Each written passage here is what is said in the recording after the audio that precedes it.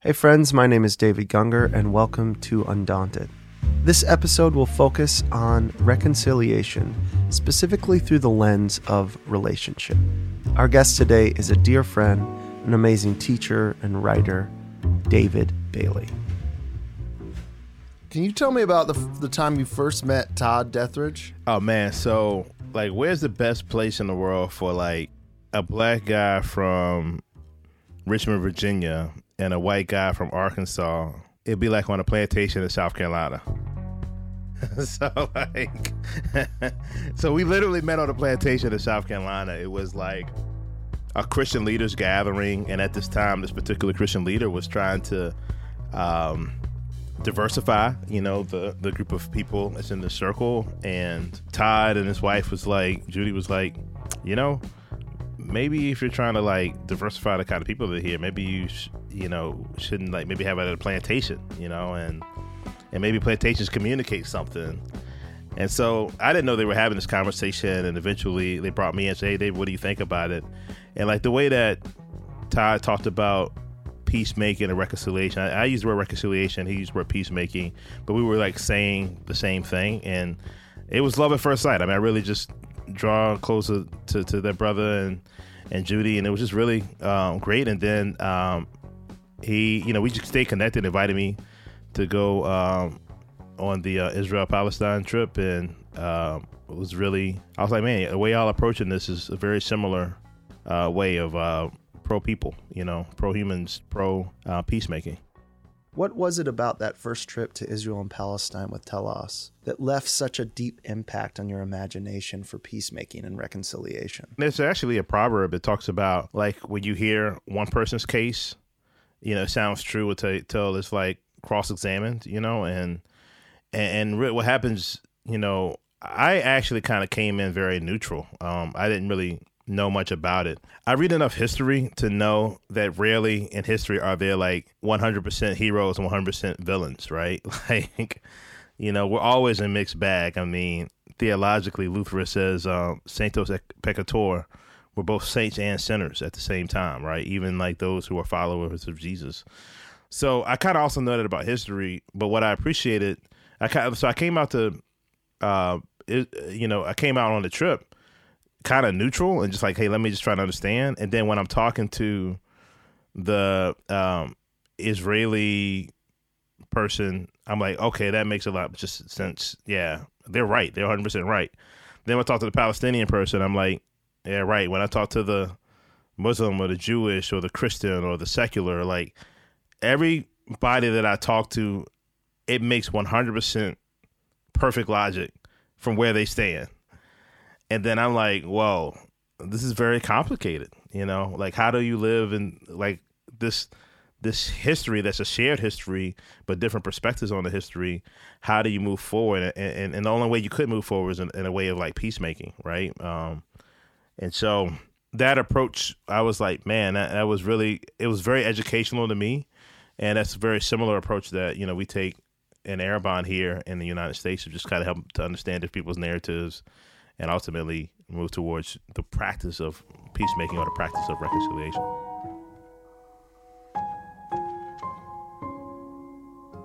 The work of Arabon's really come out of my life. I mean, it's come out of, since I was 8 years old, my parents were involved in urban-suburban partnerships and really doing an urban inner-city ministry. And I got a chance to get to know people who struggle with addictions. So a lot of the adults, who were heroes of my church, and people I looked up to, when I'm 8, 9, 10, 11, even 11 years old, you're brother so-and-so or sister so-and-so, it might be backsliding, and that they might be dealing with drug or substance abuse. But then I got a chance to know them as fully human, right? I got the chance to know when they weren't addicted and this when they were, and when they would relapse. And I didn't have this language when I was a kid, but they were very humanized, and even though I didn't have anybody in my family who was dealing with substance abuse, and I grew up in a very stable middle class household, I I got a chance to be family with people who didn't grow up in a stable household, and as an adult who dealt with a lot of trauma and who were trying to like self-medicate, you know, as best as they knew how to. And sometimes they have relapse, and sometimes they weren't. And they were people that like loved God the whole time, and I just saw the messiness of humanity. But I didn't know them as a junkie. I didn't know them as an addict. I knew them as a whole person who had an addiction. And so then, you know, as I kind of, when my wife and I decided to buy a house, we decided to buy a house in a under-resourced community, you know, that had a high concentration of poverty. And so it was either like high concentration of poverty or working class.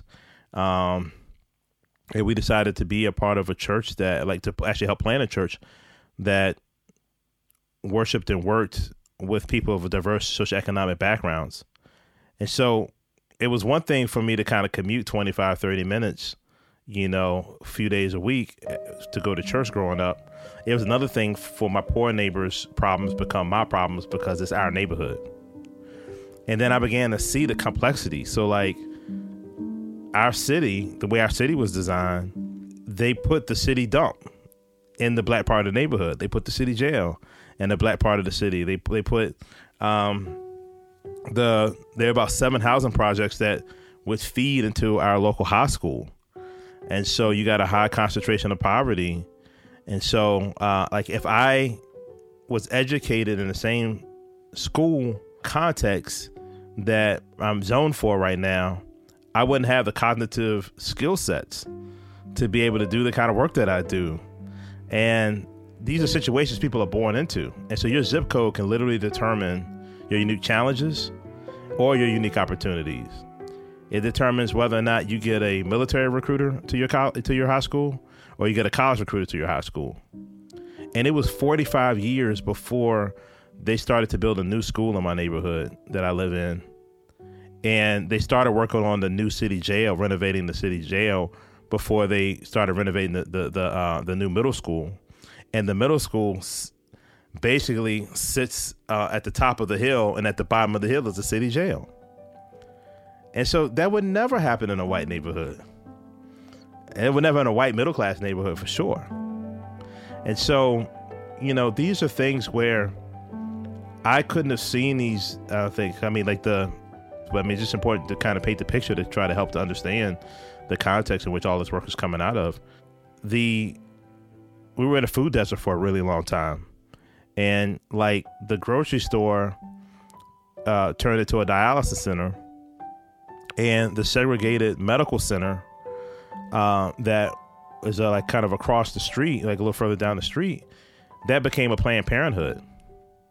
And so like these are, whenever we're talking about any of these topics, you know, these are all topics that are coming out of a community of practice, coming out of like seeing the way that a lot of poor brothers and sisters have to struggle and navigate through systems and don't have the tools to even navigate through these systems in ways that if you're like middle class, if you're educated, if you're white or white passing, you have different tools that society allows you to be able to navigate through.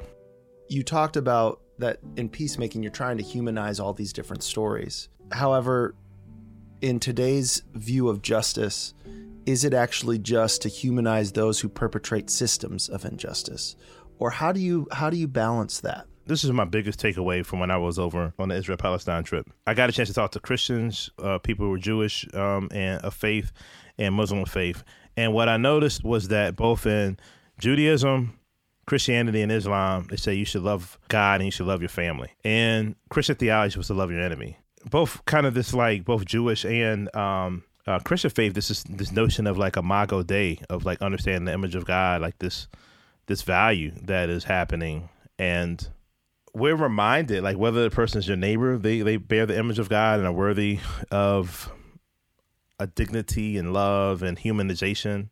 Whether the person is your family, your neighbor, or your enemy, like there's just no way. And even if they're poor, we're all just reminded throughout scriptures that like this is something that we have to be reminded. Like nobody has to be taught to be nice to the prettiest girl in the school or the richest person in the room. But you always gotta, be taught to care and give honor to the person who might not be as attractive for whatever reason, or who might be the poorest person. And these are character building things that have to be taught and learned. And these are all the principles. I mean, this is all the like foundation of peacemaking. Yeah, at least from a Christian theological perspective. How do I humanize a white supremacist? Or how do I humanize, might be a police officer that did something that is horrific and an injustice? Is it right to humanize them, or how do you approach that within your work of reconciliation? I mean, I think it's always right to humanize all people, right? Like, I mean, I can't think of a scenario where dehumanizing is a good thing. Matter of fact, dehumanizing people is a very dangerous thing. We could do some really horrible things at the moment that we start dehumanizing people. So specifically, like, I mean, the way whenever I get up and talk to folks, I'm like always trying to think about like, what if that KKK member is like in the audience? And I'm trying to kind of cast a vision of the kingdom of God and reconciliation and honoring the image of God in people in a way, and talk about it in a way that there's like an invitation for somebody to say, you know what, because a lot of KKK folks, I mean, like it's they believe they're being Christian, and so I'm like, I want them to kind of like have the opportunity to say, you know what, maybe I need to rethink this. Maybe I might not be doing this right. And I had this opportunity. I was speaking to this audience one time, and I try to like meet and talk to people before I get up and speak. And this guy was a little cold. And long story short, this guy was a part of he was the president of the Sons of the Confederacy. And he kind of gets in and says the South will rise again, guy. And he was originally, he had his arms folded when he was talking and kind of like scowling at me. I just kind of noticed that energy. And then, I would talk a little bit, get him to do some dialogue within some small groups. And then, I talked some more and dialogue. And he was matched up with a black guy who was a police chief. And they got a chance to talk. And I got a chance to hear a little bit about the conversation. And he said, man, things were good about race up until, all of this, recent hoopla. But you know what? I never had any problem with used people, and he kind of realized he said the wrong thing. And he was like, and so the police officer the police chief who was African-American said, well, what do you mean by you people? He said, well, I didn't have any problem with like black folks. I grew up poor. And, and I was the poorest kid, and folks, picked on me because I was a poor kid. And so then the police chief said, you know what? I grew up poor too. And that's something that we share in common together, and that was like, it was really hard, really growing up poor together. And I could share that experience with you. And then he said, but like, this question, like, have you ever thought about what it's like being poor and black also? And the guy was like, man, I never thought about that before. And he was like, tell me about it. And they got a chance to talk about it. And they got a chance to have a conversation. And over the evening of my kind of doing a dialogue and speaking with them, this group of people, he was a lot more open to what was being talked about. So I think there's a huge thing of being able to humanize people. And even most recently, we did a trip to the South with a whole police force, from all the way from the police chief down to folks who were on the beat and everybody in between. And it was really great for me as a civilian who I don't have a hostile disposition towards police officers. I mean, I've had experiences as a black man, but my first image of a police officer was my uncle. And I didn't really, from 0 to 12, I never had any kind of negative interaction. I'm thinking about police officers, I'm immediately thinking about my uncle. And I was 12 when I had my first negative interaction. So, I kind of been able to take it, just not have an overall disposition in a way that's negative. And so, but what I didn't realize, until I was on the bus with, 25, 30 officers, and I'm just in their world, it was so humanizing for like as a civilian. I'm like, it's almost like when they put the uniform on, it's like they become like superheroes or something like that, or just like invincible. But I got a chance to hear their vulnerabilities, you know, over a week of traveling with those brothers, and it was a one-woman police officer, and I got a chance to hear their vulnerabilities, their fears, and they were like humanized to me in a way that was just so profound, you know, in ways that I didn't know or think about. And that's always a gift. That's a gift when you get a chance to do that. You talked about the ability to share vulnerability, and there was a proximity, there was a closeness there to where you don't normally get to share that space. Can you talk about a little bit of your own work and how important proximity and being able to share life in your own neighborhood has been to you? And do you have any stories of what that work has looked like? Yeah, I mean, so I think that, again, proximity really comes out of like really strong Christian theology. This is notion that God came in the form of human. It's called the incarnation. And so the way that this particular Bible translated by the name of Eugene Peterson says it, that like God came down and moved into the neighborhood. And so this idea of proximity is a really, really important, you know, this idea of incarnation, which look like to kind of be close and kind of walk in the neighborhood, you know. I think it's really important in both Christian theology and peacemaking practice. And so I'll give the negative perspective and I'll give you the positive side of it. There's this proverb that says, when they were far away, I thought they were a demon. When they got closer, I thought they were animal. When they got closer, I saw they were human. And when we got face to face, I remember they were my kin. And that's an African proverb that, you know, the closer we get a chance to see, you know, how we're part of the human family. But then my friend Jason Kane says it this way, that proximity begets empathy, and empathy allows unity to be possible. And so this has been really informed a lot of our work. You know, one of the big things that I've done over the years was this urban doxology songwriting internship. I did it for about 10 years.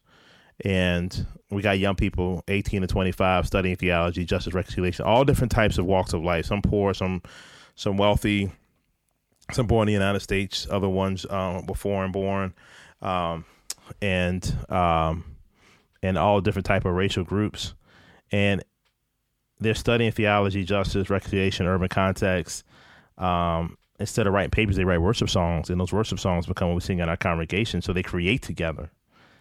And it's amazing, like they're formed and shaped for the rest of their lives. And so I think like getting in proximity, working on something together, learning together, relating together is very transformative.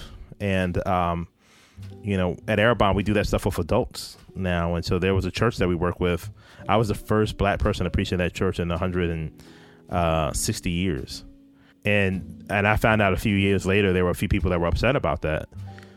Well, we worked with this church for like 2 years, and just doing a lot of principles that we do at Arrowbond. And I would say probably about year 4, year 5, you know, the church went through a transformation, and they realized there was an African American church that you literally had to pass by in order to get to their church, and they never did anything in relationship with them. So they decided to use one of our study series called Race, Class, the Kingdom of God to do that study series together. They decided to work on creating some Lenten and some Advent devotionals together. So they created together. And then the pandemic happened. And because they were working together, they said, oh man, there's some people that are really hurting in our community. So they started to like do some food service for people and some aid and help people in the community during the pandemic. And then when the kind of 2020 racial riots and upheaval kind of happened, they had a relationship with both the police chief in their local community and the folks who were kind of lead protesters. And so they were able to be bridge builders and peacemakers in the midst of this together as a Black congregation and as a white congregation, as a Black pastor and a white pastor, and really help to make peace in the midst of this. And so there's a saying that like, if you stay ready, you have to get ready. And that's kind of what they did, you know. David, I love that story. One of the things that kind of sparks my imagination with that is when we talk about relationships, and specifically with relationships that are diverse, if you're coming from a white space or a place where you're going, I want to be, good-hearted. I want to be friends with people of color. I want to be friends. I want to, work for racial reconciliation, but they don't know where to start. Sometimes tokenism can take place even with the best intentions, where they think, I'm going to try to get a black friend, or I'm going to try to meet someone. And it's always, there's like a clunkiness to that, even though it might be in a good intention. And what I love that you shared that inspired me was there was an invitation to create together. Like creativity was the thing that it not only was like it wasn't a one-way savior type of relationship. It wasn't coming in saying, I just need to, make this justice thing happen. It was actually seeing an invitation for dignity and for creativity, which is so powerful. Do you find that often creativity is the springboard for a lot of your work? Yeah, I mean, there are three things. When we talk about being a reconciling community, there are three things that we are working for organizations, institutions, communities to have as a practice when we finish working with them. Number one is to see the practice of reconciliation as spiritual formation, or as something that is like key to our Christian formation identity. The second thing is to help people understand their context. And the third thing we have them to do is to creatively problem solve, right? And to add creativity and like culture making to the work that they do. It's something to really understand that like race was centuries in the making, and people were like creatively planning on doing evil and being successful at it. And we're only like decades away from a corrective course.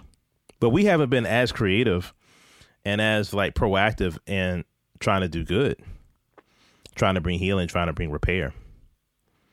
And so the more that we can kind of creatively problem solve, and it moves beyond just having conversations, but to actually like say like, hey, let's try to work together. And here's the thing I would really encourage white brothers and sisters to do is to not just say, hey, can you come to my thing? But can you actually intentionally go to somebody else's thing to observe, to listen, and look how to serve in ways that they find is helpful? Because sometimes you can have ideas of what you think is helpful, but people will let you know if you're helpful or not and how you can be helpful. And try to apply some creativity out of a place of like as a servant and, not as a person with all the answers. One of our principles and practices of peacemaking is centering the leadership of those who are most affected by that injustice. So if people have a history of being marginalized, or people have a history of facing that injustice, instead of just coming from a place of privilege with good intentions and trying to lead it, how do you come to serve, which is a different type of imagination, and it takes on a different form of creativity. So for those who want to learn more about your work and how to be someone that is an ally and a friend, and learn about how they can actually engage within their own communities. Yeah, so I would say definitely go on our website, arrabon.com. It's ARRAB as in boy, ON.com, arrabon.com.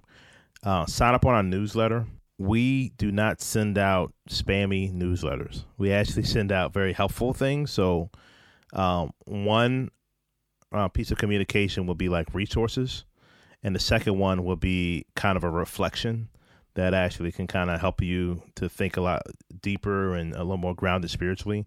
So I'll say that's one way to like really stay connected. And then We Are Arrabon is where our social media handles are. David Bailey, thank you for joining us today, inspiring us, and teaching us. Undaunted is produced by David Gungor and David Kataba. It's executive produced by Gregory Cleo. If you're interested in learning more about Telos, go to thetelosgroup.org. Music today from The Brilliance, John Arndt, Brennan Smiley, and the Good Shepherd Music Collective. My name is David Gungor. I hope that you'll stay curious.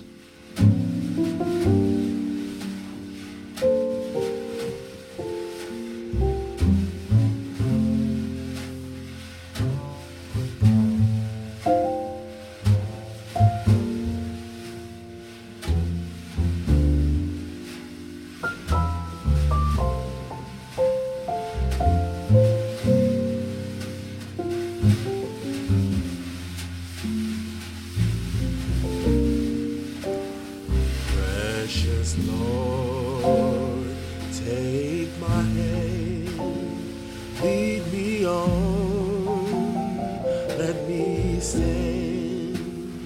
I am tired, I am weak, I am worn. Through the storm, through the night, lead me on to the light. Take my hand, precious Lord, and lead me on.